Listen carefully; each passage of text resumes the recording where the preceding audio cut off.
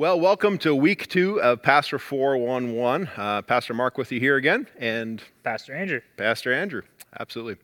We're really glad you've joined us for week 2 of this. And in light of the last week, thank you so much for the emails that we've received, the phone calls we've received.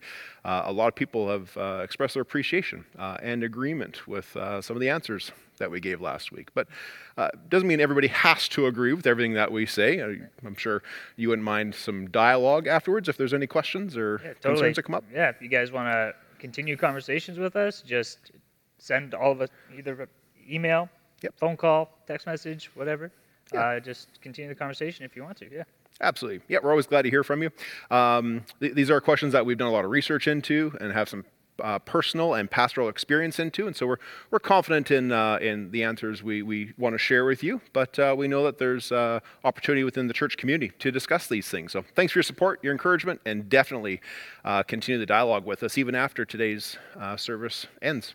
So let's get to our first question for this week. It's an interesting one that just came in a couple of days ago, and it's this. It says, "We notice that your chairs sway a little bit as you sit in them. Do they spin all the way around?" Well, as a matter of fact, they do. And we're back.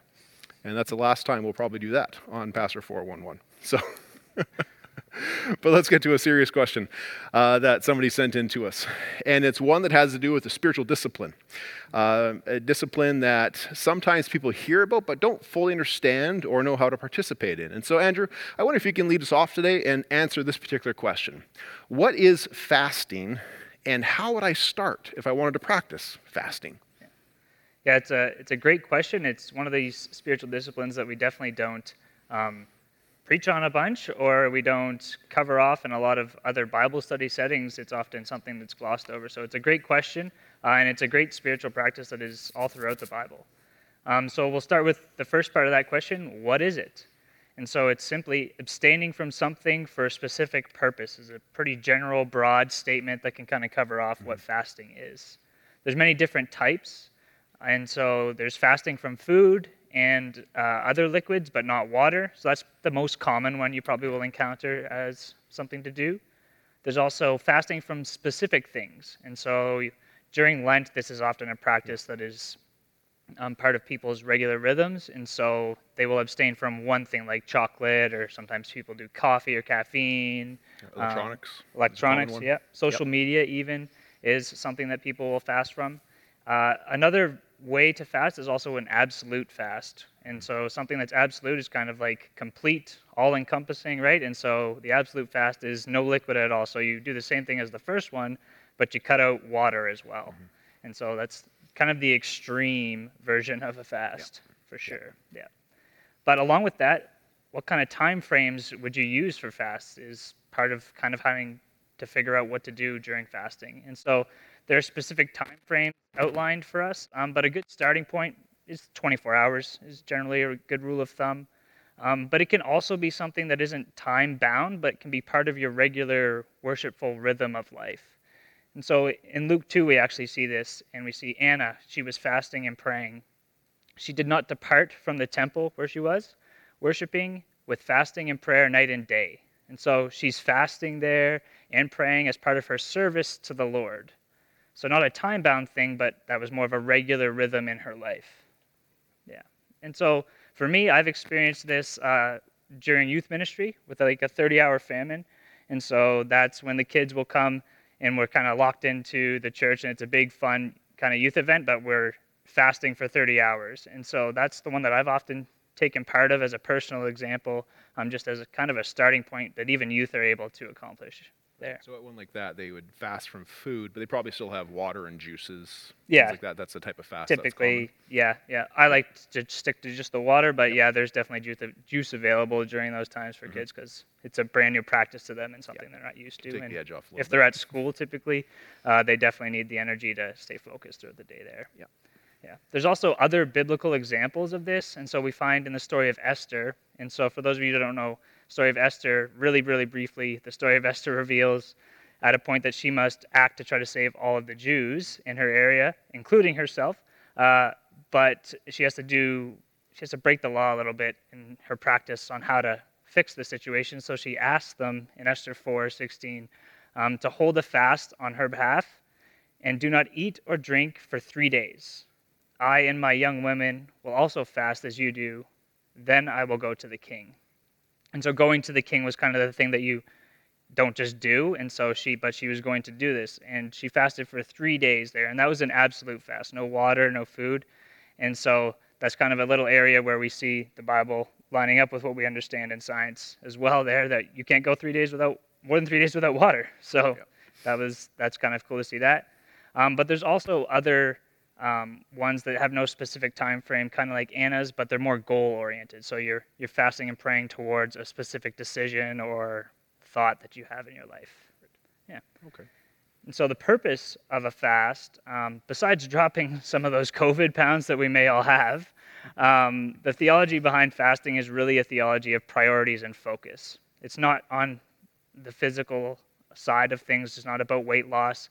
That is not the motivation behind this practice, but it's more of a taking your body and allowing yourself to be more spiritually dependent and sustained by God there.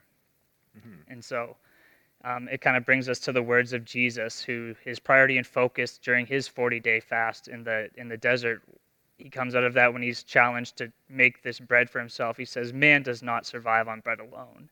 And so that focus is not on the food side of things, but this divine sustenance that he has in his Father. Mm-hmm. Yeah. And so the reason, whether it be a big decision in our life, a big change, like Jesus who was entering ministry after that 40 days in the desert, a time of trial in our lives can draw us into fasting. Maybe it's just a regular rhythm of worship in our life. But the purpose of the fast is to provide an additional focus on God and an additional ability to remain sustained and relying wholly on him. And so that's kind of the purpose and the what's of it. Yeah. But so if somebody now has a bit of an understanding of fasting and say, well, okay, how would I include that as a rhythm of my life? Where would you recommend they start? Yeah, and so the how-to part of that question. And so for me, this is just personal stuff that I've kind of experienced and looked into. So there are different ways to do this, but this is a good rubric if this is your first time that you're going to try to fast or anything, that this would be a great thing to kind of follow. So first off, don't do it on a whim. Right. Don't just willy-nilly kind of go and be like, yeah, today I'm gonna fast. Because there's a few questions that you probably want to address that might come up during that could cause issues later on.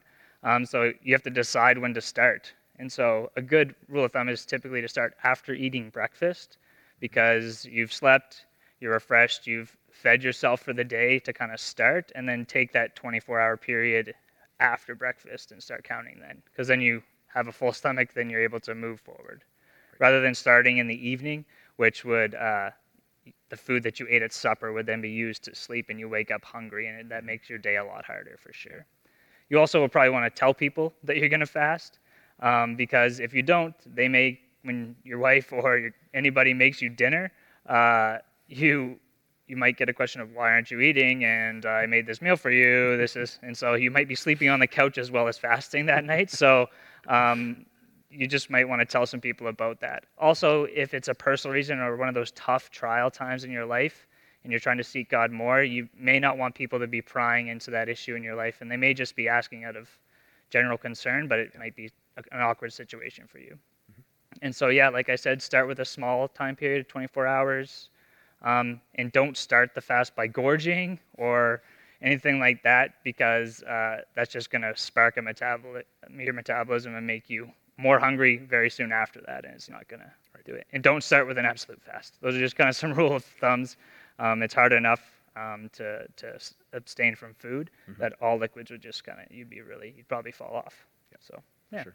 So that's kind of the how-to towards fasting. So if you have more questions about that, or you want to maybe do it, but you don't want to do it alone, I'm totally willing to support you in that practice as well. So feel free to reach out, and so that's kind of the answer there. Fantastic. Thanks for that information. I think it's helpful to a lot of people who have heard about this but don't maybe understand the purpose and how to engage in it. So thank you very much for that. Yeah, absolutely. Totally. And so our second question today kind of ties into fasting. And so a bunch of our questions have been topical, but this one's very pointed at a specific scripture. And so somebody submitted a question around Mark 18, verses 21 and 22. Yeah. And so what do those mean? Yeah, what's Jesus talking about there? Well, it's a great question. We appreciate that one. It allows us to open up the scriptures and do a little bit of a brief Bible study here. Because sometimes as we read the teachings and the sayings of Jesus, it can feel like he's addressing one topic and then he suddenly just jumps to something else or to another story. And more often than not, what's happening is those harder to follow teachings are based upon a lack of historical context or historical setting or awareness that we have. And that's why it's always important when we come across these difficult passages to understand kind of what's happening ahead of that passage and a bit of what comes afterwards, to put it in the context of Scripture itself. And this is exactly one of those situations where there are some ancient Near Eastern cultural practices and some Jewish practices taking place that we're not necessarily that familiar with. And just to set the context and the stage a little bit here, what's taking place here is that people of this time believed and worshiped in a certain way. But then Jesus ends up on the scene, and he's bringing a new teaching, and he's bringing a new way of living that was different than what they had, especially within the Jewish belief system for many, many centuries and generations. And this leads to obvious questions. In this case, the question revolves around fasting, because there are a few groups of people who are fasting, and they look at Jesus, a rabbi, a Jewish rabbi, and saying, why aren't you and your people fasting? And here's where we go in verse 18 really briefly. Now, John's disciples, that's John the Baptist's disciples, and the Pharisees were fasting. Some people came and asked Jesus, how is it that John's disciples and the disciples of the Pharisees are fasting, but yours are not? Now, what is fasting in this particular time? Andrew just did a great job of explaining fasting for how we would understand it and practice it, but it was a little bit different back in the Old Testament understanding and religious practices. You see, this was an act that people would engage in as a sign of what had become kind of religious piety. Other reasons people would fast were to express mourning or sorrow. And in fact, the Jewish system of worship observed 5 annual fasts that were focused upon atonement, seeking the atonement, forgiveness of God. There were other fasts that were focused upon commemorating the destruction of the temple and the destruction of Jerusalem. In addition to that, Pharisees would fast 2 times per week, and they often had reached a point where they would do this as a public act of piety. Now, Jesus and his followers were not following these weekly nor seasonal feasts like all the other Jews, and so it leads to this question as to why.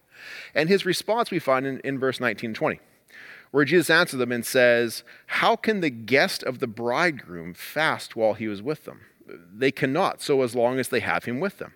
But the time is coming when the bridegroom will be taken from them, and on that day they will fast. Now here Jesus associates fasting and what they're doing with this idea of loss and sorrow, and that they would fast for the purpose of seeking God's provision, seeking God to restore something that had been lost in their lives, seeking God's provision for atonement. Well, Jesus is God's provision in all of those ways. And so he's kind of saying, I'm here, guys. And this is not a time for mourning. It's not a time for sorrow. It is a time for joy and celebrating like they would understand at a Jewish wedding. You see, these weddings that they would hold were like week-long parties where they would feast, not fast. They would sing, not wail. They would experience blessings, not loss. Therefore, when Jesus is present, it is no time to fast. Instead, it's a time to celebrate. However, he does in verse 20 give us a foreshadowing of when he would be taken, and then it would be appropriate to fast again at that moment. And this sets the context for what Jesus says in verse 21 22, which is the nature of the question before us today.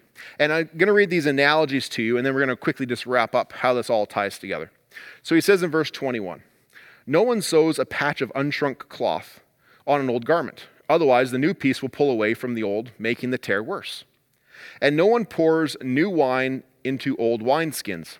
Otherwise, the wine will burst the skin, and both the wine and the wineskin will be ruined. No, they pour new wine into new wineskins.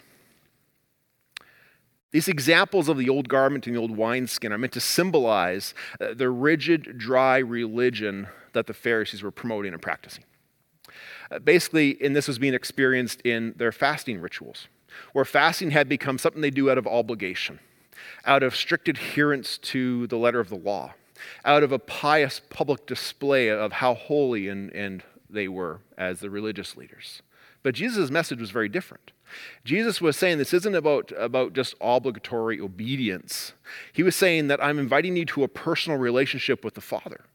And when you come to that personal relationship, it leads to a changed heart, and a changed heart that grows in love and grace and freedom.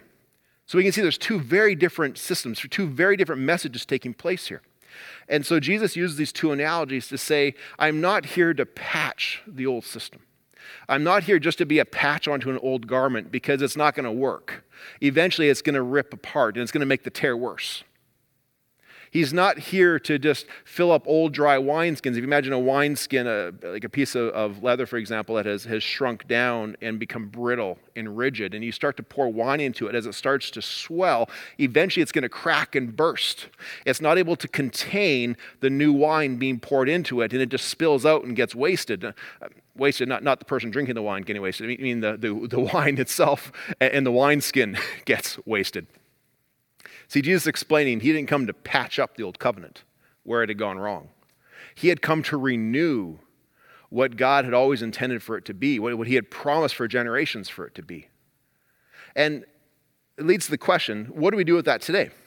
Well, today, we still, in our own Christian circles, there are situations, there are people who will take the good news of Jesus, this new message, this new covenant, and they will turn it into a dry, rigid, brittle system, where the focus is upon making sure there's outward public piety that's expressed to the world, making sure the world knows exactly what I believe and exactly what I'm against. And when that happens, it's actually evidence that their garments and their wineskins do not actually cannot contain the grace-filled life that Jesus offers.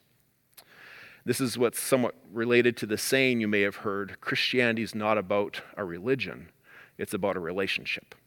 It's about a relationship with God, not just about strict adherence to certain laws.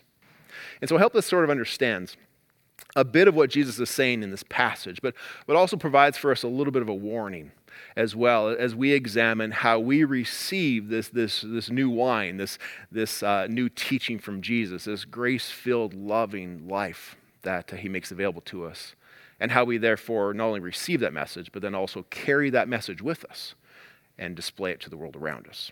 So that's quickly what I think we can understand and learn from that particular passage, that saying of Jesus we have there. So let's have a look at another question here. And this one relates somewhat to a spiritual discipline as well, but also relates to somewhat the situation, the time in which we live right now. We know during this COVID season, people have experienced losses of a variety of type. And one of those losses people experienced is in the area of employment, and therefore in how much money they're earning. And it led to a question where people have asked us this: what if I don't have enough to give 10% to the church? It's an important question for people at many seasons, but in particular this particular season we're in right now, where there's some hardships financially for people. And so, Andrew, I wonder if you could shed some light on how we can view that. Yeah, totally. First off, for those that are experiencing this hardship in this time, don't hear us answering this question as a call to up your giving or to give to a point where it's going to harm your family or be able to limit your ability to feed your family or pay your bills or anything like that. So don't hear this as as a backhanded thing at all. This is totally a question that was submitted, and we just truly believe that this is something we can address and shed some light into in this time as well. But this baseline of a 10% giving is a concept that's been in the church basically for a very, very long time. Yeah. It's a commandment that was to be acted upon from the Old Testament law, and it was for the Israelite nation. And they spoke in terms of giving the first fruits of their labor to God, because they were an agricultural society, and they were driven by God's blessing and a lot of stuff linked to that. And so they were asked to give that first fruit back to God. And that first fruit was also a portion that was given to a particular portion of their nation, the Levites, and so the priestly order. And so that supported the work of the temple and all things as part of the sacrificial system as well, which was kind of a way for them to maintain right relationship with God. And so they were giving to that and supporting that. So that's kind of why the church has adopted a 10% as the baseline. So that kind of briefly gives you an understanding as to where the 10% came from. It's not just an arbitrary number that was grabbed out of the air that kind of made stuff easy to figure out. But are we still required to give that 10% then? Because this is an Old Testament thing given to the Israelite nation, right? And so the understanding from the explanation above is that it's a tenth in its Old Testament law, but we know that Jesus came, and through his life, death, and resurrection, that law has been fulfilled in him. And so placing all Christians today, not just the Israelite nation, under this new covenant in Jesus. That doesn't remove the wisdom or the teaching of the law, but it does fulfill some of the obligations that were placed on the Israelites to remain in that right relationship with God. And so some of those things don't directly apply to us now. The law was made for that chosen specific people. And so, that's how they remained in the right connection with God. And we can all, not just Israel, now come to God through Jesus in the fulfillment of the law that he is. Meaning that 10% is no longer this requirement for us anymore. But to clarify now, not to say that we no longer have to give at all, and that's not what I'm trying to say. Both of us would be out of work then, right? It's Pretty quick. But the idea that is not to remove any obligation or change in your heart to give, but we sometimes term these things in an improper way where we term it with a tithe and offering. And so the difference is now that we're more in a stage where offering is our focus. Tithe is this word that describes 10% of giving and that commandment in the Old Testament. Actually, there was a bigger requirement of giving on them. There wasn't just one tithe they were asked to give. They were asked to give many. And so this requirement is not something that transitions directly to us, though. But what we really mean when we collect tithes and offerings in a church is we really mean we're just collecting the offerings. We no longer are required to give that first fruit of our labor in those same ways to the Lord, but rather we are to continue to give offerings, something we freely choose. That's the difference. The requirement is something that we freely choose to offer back to God. Jesus was that perfect fulfillment and requirement for the law, and so he did that. And so, as we've already mentioned, Jesus in 1 Corinthians is described as this: Christ has indeed been raised from the dead. He is the first fruits of those who have fallen asleep. And so he's fulfilled that tithe in his offering in his life. But like most other things from Jesus, when you hear some of his teachings in the Gospels, he doesn't eliminate the law or the requirements there, but he reveals more of the essence of what it is. And we are still called to give there. And we're called to give possibly even more now. Some people do. There's nothing wrong with choosing 10%. But yeah, we probably both know people who said, 10% doesn't put me into that sacrificial point. It doesn't put me to that point of where I believe God's calling me to, and they give more and more. I've even known people who have flipped it and said, I'm going to give 90 and live on 10 as opposed, which is, I think, more in nature with the heart of what Jesus is talking about here, where we don't just give because there's this, this cap at 10 kind of thing. It's more about this heart expression that we're called to. Exactly. Absolutely. And so in that, we find in Romans, we're called to be living sacrifices, wholly pleasing to God. And so God does not need our possessions or our money or anything like that, because in the end, truly, it is all his, right? But God wants a heart that overflows with gratitude, thanksgiving, and praise. And part of that is living offerings to God. And so what do we do now then? To recap, tithe is just a 10% term, not a requirement, not a minimum, not a maximum. There's no right amount to give to God, but rather we want to be giving offerings. A proper terminology for that is what God desires, a heart that overflows with things to God. Part of that is we give our possessions. Part of that is we give of ourselves. We give of our giftings. We give of our time. We give of our energy. And we also give of our money. 2 Corinthians 9, verse 7 and 8 is a great place to kind of cap up what the essence of giving now is for us. Each one of us must give as he has decided in his heart, not reluctantly and not under compulsion. For God loves a cheerful giver, and God is able to make all grace abound to you, so that having all sufficiency in all things at all times, you may abound in every good work. Give freely in this time from a place of offering, not out of a place of requirement or a feeling of obligation to maintain a certain level to give, but give out of what you're able to, so that you can feel that you're answering the call that God has placed in your life to live in line with his heart. And like the woman who offered the 2 coins in the Gospels, giving of what she felt called to give, nothing more, but also nothing less. Yeah. I think that's a great example there, because she didn't have a lot. Yeah. And there's a lot of people in the world today who don't have as much or have a lot anymore. But she was still willing to give. And I think that's a bit of a challenge there too, is to say, we're not bound by this 10%. If, it's a great measurement a lot of people use, and I encourage them, if they're below that, to maybe push towards that. It's a great thing to push towards. But if they're in a season where that would cause a ridiculous hardship upon a family, or prayerfully concerned, what can you give? What is God calling you to give? Because we still want to be practicing to be living in faith, to not be living in secure in money, but to be living in secure in Christ. And so we need to step out in faith on that. And so that maybe isn't 10%, but maybe even in the season you're in right now, it is still something that you'd want to contribute to the Lord's work. And to see how he blesses you through that spiritually, but also potentially materially and financially as well. Yeah, totally. Yeah. So moving into our 4th question for today, is one that's a little heavier. Again, it's a good one, but it's a good one. It's a good one to end with, I think.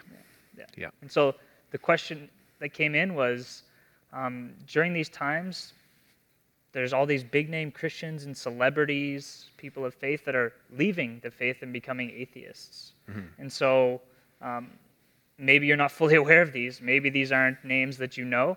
But there are lots of people that have been at the front lines of leadership in many different formats and areas, and really well-known public Christian figures. And they have come out and made statements about their now disbelief in God. Yeah. And so 4 quick examples just to kind of give you a little bit of a framework as to who these people are. There's an author. His name is Josh Harris, who has come out. Also a Hillsong worship leader, Marty Sampson.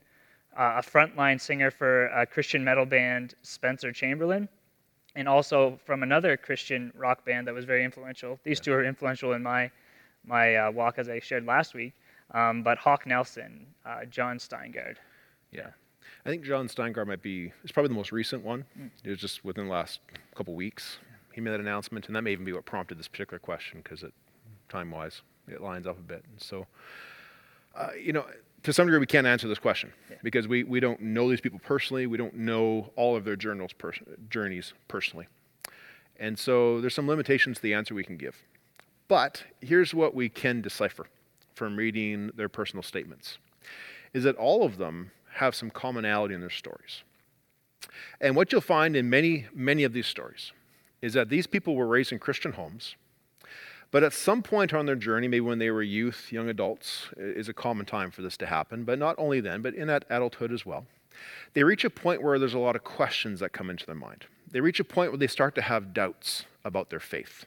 And that's natural to happen as a person goes from having mom and dad's faith to owning a personal faith. There's doubts and questions that naturally arise. And yet in all these stories, we also find the commonality that they did not have a safe Christian community in which to share their doubts, in which to share their questions. And maybe many people who are watching us today have felt the same, have experienced or heard stories that are very similar to that of those who grew up in the church or strong Christian families, and yet they didn't have a safe place in which to share their questions and doubts. And what they did find was a safe place in the anti-religion communities of the world around us, in the atheist communities, who are more than happy to receive doubting Christians and questioning Christians into their masses and lead them to a place where they don't find the answers that we would hope that they would find for their questions. Yeah. And so what is some of the reasoning behind these 4 that we've shared above? So we've got a few quotes on their statements, what they made when they publicly denounced their belief. And so for Marty Sampson, the Hillsong worship leader, a very public voice, said this. This is a soapbox moment, so here I go. How many preachers fall? Many. No one talks about it. How many miracles happen? Not many. No one talks about it. Why is the Bible full of contradictions? No one talks about it. How can God be love, yet send 4 billion people to a place all because they don't believe? No one talks about it. Mm-hmm. That's a cry of a place where nobody's talking about anything. Yeah, lots of questions, lots of doubts, but no place to talk and have answers. Mm-hmm. Yeah. Spencer Chamberlain said this while he struggled with a drug addiction. The Christian community is what ruins Christianity for me. Recalling his own experience with drug addiction, this is Chamberlain. Chamberlain says, inside the Christian community, it's very alienating to be a leader or role model with a problem. This isn't just somebody in the pew. It could be a pastor. It could be the frontline singer of a very prominent band that is struggling with something in his life, and he found that it was a place where the community ruined it for him. Yeah. And then John Steingard just came out and said, I've been terrified to post this for a while. Just think about that one phrase. Yeah. He's been terrified to be honest with his community for a while. But it feels like it's time for me to be honest. I hope this is not the end of the conversation, but the beginning. Again, not the end, but the beginning of a conversation is starting with him leaving the conversation almost. And so a place where he hasn't even been able to begin the conversation yet. I hope that this is encouraging to people who might feel the same way, but are afraid to speak as I am. I want to be open. I want to be transparent with you all. And also open to having my heart changed in the future. This is a cry for I want to be able to doubt. I want help, but nobody has been there for him. I'm not looking to debate this at all, he says. Just a chance to share his story in the hopes some good can come. Again, words like a chance. I was afraid. This doesn't seem like a Christian community that's been accepting, so absolutely. What do we do? Yeah, before we go any further, I think we have to just absolutely establish the fact that I firmly believe in, and that is that everyone has questions. Everyone has doubts. The reality of who God is, the reality of some of the core tenets of our faith are so massive. How could we not have questions at some times? How could we not have doubts at some moments? And to some people, it happens more or less. Some people have more than others have. Some people have serious lingering doubts. Others have more fleeting moments. But it happens to all of us. It happens to me, even as a pastor. Andrew? Yeah, me too. I don't want to speak for you, but I'm pretty 100%, sure we can agree on this. Just because I attach the word pastor to your name and we start glowing at that moment, it doesn't mean that we become immune to these doubts and questions. We still struggle and wrestle with things at times. And this isn't new. This is something that's happened for generations, even going back to Jesus and his early disciples. Consider, for example, one of his disciples who was known as the doubter, Thomas. Doubting Thomas is how he's referred to. And we don't know a ton about Thomas, but there's 3 passages, and I think these are illuminating to this situation a little bit that we find. And here's the 3 really brief passages where we find Thomas's. There's this first one in John chapter 11, where we know that people in Jerusalem are plotting to kill Jesus. And then Jesus is traveling elsewhere, but he hears that his friend Lazarus has died, and he wants to return to visit him in Bethany, which is near Jerusalem. But even with these death threats looming, Jesus is set on going back towards Jerusalem. The disciples don't want to go. They're afraid. Thomas stands up and says, "Let us go that we may die with him." Here's a guy who's deeply committed to Jesus. He's willing to die for him. He has that relationship with him. And another time, Jesus is warning his disciples of his imminent death and that he'll be leaving them in John chapter 14. And he says, "But I'm going to prepare a place for you. You know the way to the place." And I imagine the setting, all the disciples are sitting around kind of staring at each other, not quite sure what Jesus is talking about. Thomas is the one who has the courage to ask what everyone else is thinking, "Lord, we don't know where you're going. So how can we possibly know the way?" See, I don't look down on Thomas for this question. I think he was a courageous man who wanted to know more about Christ, who wanted to know more about this relationship and didn't want to lose that relationship because Jesus mentioned he was going away. And then the third time, after the resurrection, Jesus appears to his disciples, but Thomas isn't there. And so when he eventually arrives in the room where they're all gathered, they tell him that Jesus was there. And in John 20, Thomas's response is, "Unless I see the nail marks in his hands and put my finger where the nails were and put my hand into his side, I will not believe. And that's the verse that gave him the title, Doubting Thomas. Now notice two things here. First of all, there is so much more to Thomas's identity than just that one verse in John 20 where he questions and doubts. There's so much more to who he is. We've seen from these other examples, he is also a deeply committed follower of Christ who was willing to die for Jesus. We've seen that he's also courageous enough to ask the hard questions. He's courageous enough to risk losing face and reputation by saying, I don't get it. I don't understand. And if he hadn't, consider this, if he hadn't taken that risk, if Thomas hadn't said, Lord, I don't know where you're going, we don't know the way, if he hadn't had the courage to ask the hard question, we would not have Jesus' answer. Jesus' answer that has led many into the kingdom of God, because Jesus' response was, I am the way, I am the truth, I am the life. No one comes to the Father except through me. Because of Thomas's questioning, we have those powerful words today. But secondly, Jesus and the disciples must have been a safe community for people who doubted and had questions. Because we never see them ridiculing Thomas, going, what's wrong with you, Tom? Just believe. We don't see them kicking him out of the band. We don't see them sidelining him from the community. No, instead they continue to walk with him in unity, in fellowship. I imagine as they sat around campfires, as they walked down roads on a regular basis, they talked about and they wrestled with these things together in community and in fellowship. And they were successful because if we follow Thomas' story to the very, very end, he went on to evangelize what is modern day India today. And probably millions have come to know the Lord, if not more. Because he was allowed to ask us questions, to have them resolved, and then to go forward stronger and more confident in his faith in Jesus Christ. If you have questions, if you have doubts, please know from these examples that you are not alone, and in fact, you are in good company. Because if we're honest, all of us, at some point or another, to some degree or another, have questions and doubts. All Christians do. And it's not a sin to have doubts or questions. Consider also, for example, we tell our children, our co-workers, we tell our teammates, if you have a question, just ask. Why don't we find the same freedom in our churches? So I firmly believe that doubts and questions are not the problem. Not being able or choosing not to ask them is the problem. I just want to share one other quick example with you that we find in Scripture.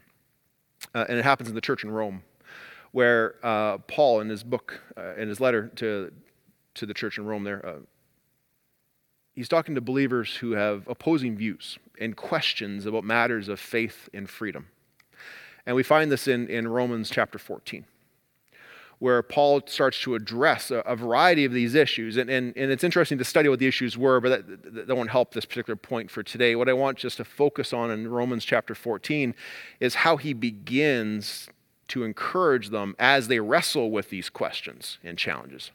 And he says in Romans 14, verse 1, as he opens the dialogue, the first thing he says to them, accept one whose faith is weak, without quarreling over disputable matters. And as we read on throughout chapter 14, he talks about the strong in the faith and the weak in the faith. And the strong in the faith are those who are not struggling with this particular question, who are at peace in this particular freedom that they have because of their relationship with Jesus. And the weak are those who are having a tough time accepting God's teaching in this particular area. That's where the strong and the weak get qualified. It's not about strong and weak Christians, good and bad Christians. It's not about immature and mature believers. That's not what the strong and the weak mean. It means that there's a difference between those who are doubting and questioning versus those who understand and are at peace. And so as Paul writes into this community where this is taking place, he encourages them to accept one another in verse 1. But then in verse 19, he kind of bookends this whole teaching in the middle. In verse 19, he summarizes it by saying, let us therefore make every effort to do what leads to peace and to mutual edification. Mutual edification. In order for that to happen, somebody has to ask the question. There needs to be a place where they have freedom to ask the question. There needs to be people who are willing to receive the question, enter into it with the person, wrestle with it, but not judge them, cast them out, make them feel guilty. Enter into it with them in fellowship and build each other up.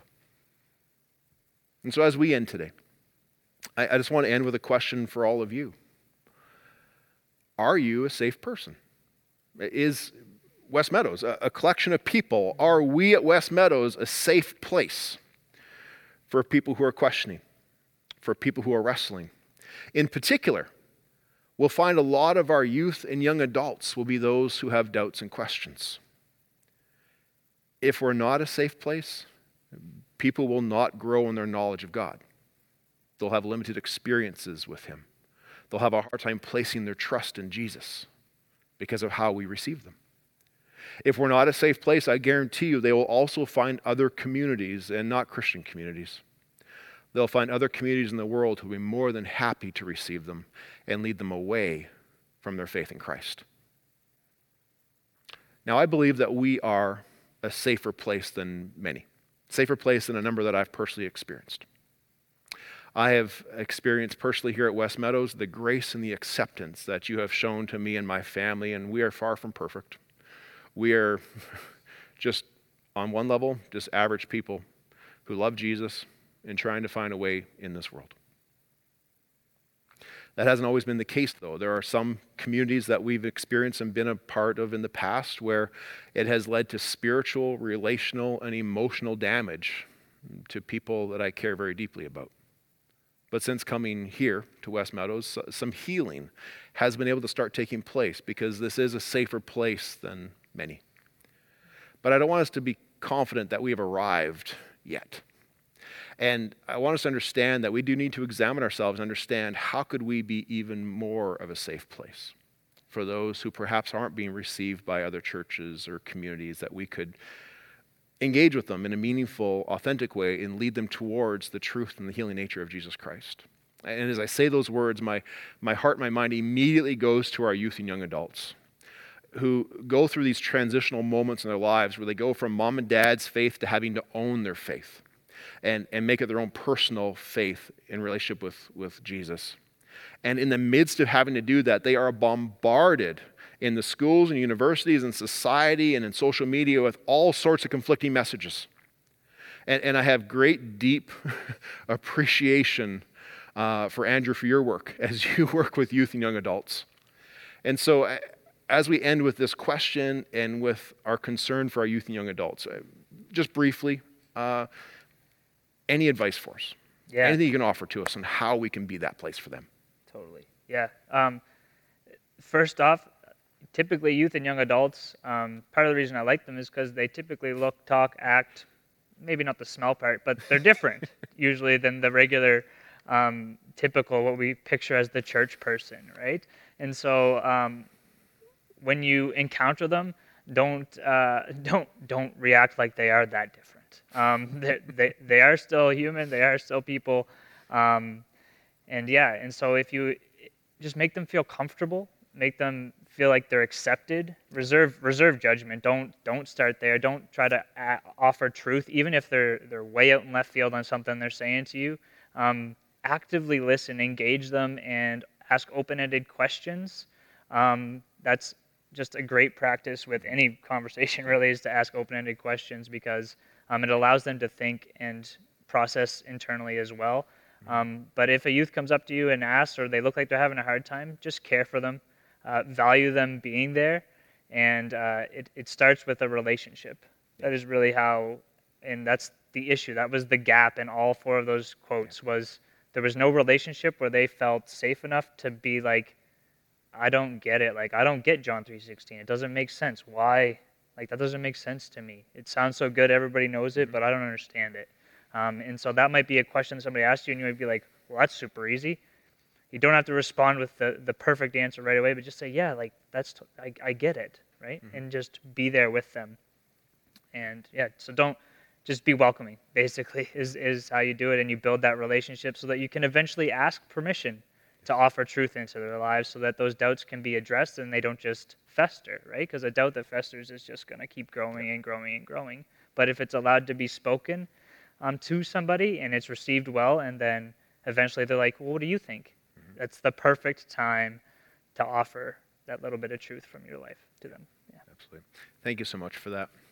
And I just want to wrap up our time here today with a word of prayer to close our service and to close these questions and to encourage you to, if there's one or two of these questions that really stood out for you, to press a little further into that your own personal time and your own personal prayer life and see what God can speak to you and how we can lead you to a deeper experience of maybe fasting and prayer or of understanding, studying Scripture, or how for us to be a safe place. So let me pray for us as we wrap up today. Heavenly Father, we thank you that we can question, that we're allowed to have questions, that you understand our doubts, that you want to meet us in the midst of them. And so I pray, God, that anybody who's listening to me right now, whether it be a doubt they've had or a question they've had their entire life, one that just creeps up time and time again, or whatever it may look like, God, I pray that you would bring people around them. Would you bring people of West Meadows around them to give them a place to process, to give light to that dark question, to bring truth to the unknown, to bring acceptance and freedom that comes from being allowed to release something that we've held inside for so long. That we would invite you into these moments of conversation, that you would use your people not just to build a relationship, but also we would be carriers and messengers of the Holy Spirit's truth that can change and transform our life. God, for those who are maybe listening to this and they feel a prompting of the Spirit to say, this is a place that perhaps I need to engage deeper with. This is a relationship with Jesus I need to press into. I pray, Lord, that they would hit that prayer button at the bottom of the screen right now, that they could express that concern, that doubt, that question, that need for Jesus that could be resolved in their lives today. Thank you for using us as a community, building us as a community, refining us into a safe community. We pray this in Jesus' name. Amen. Well, thanks for being with us again today. We will be back next week on Father's Day for a special kids edition of Pastor 411. So we're looking forward to that. I hope you are as well. And we will see you then next Sunday, 10 a.m. for West Meadows at Home.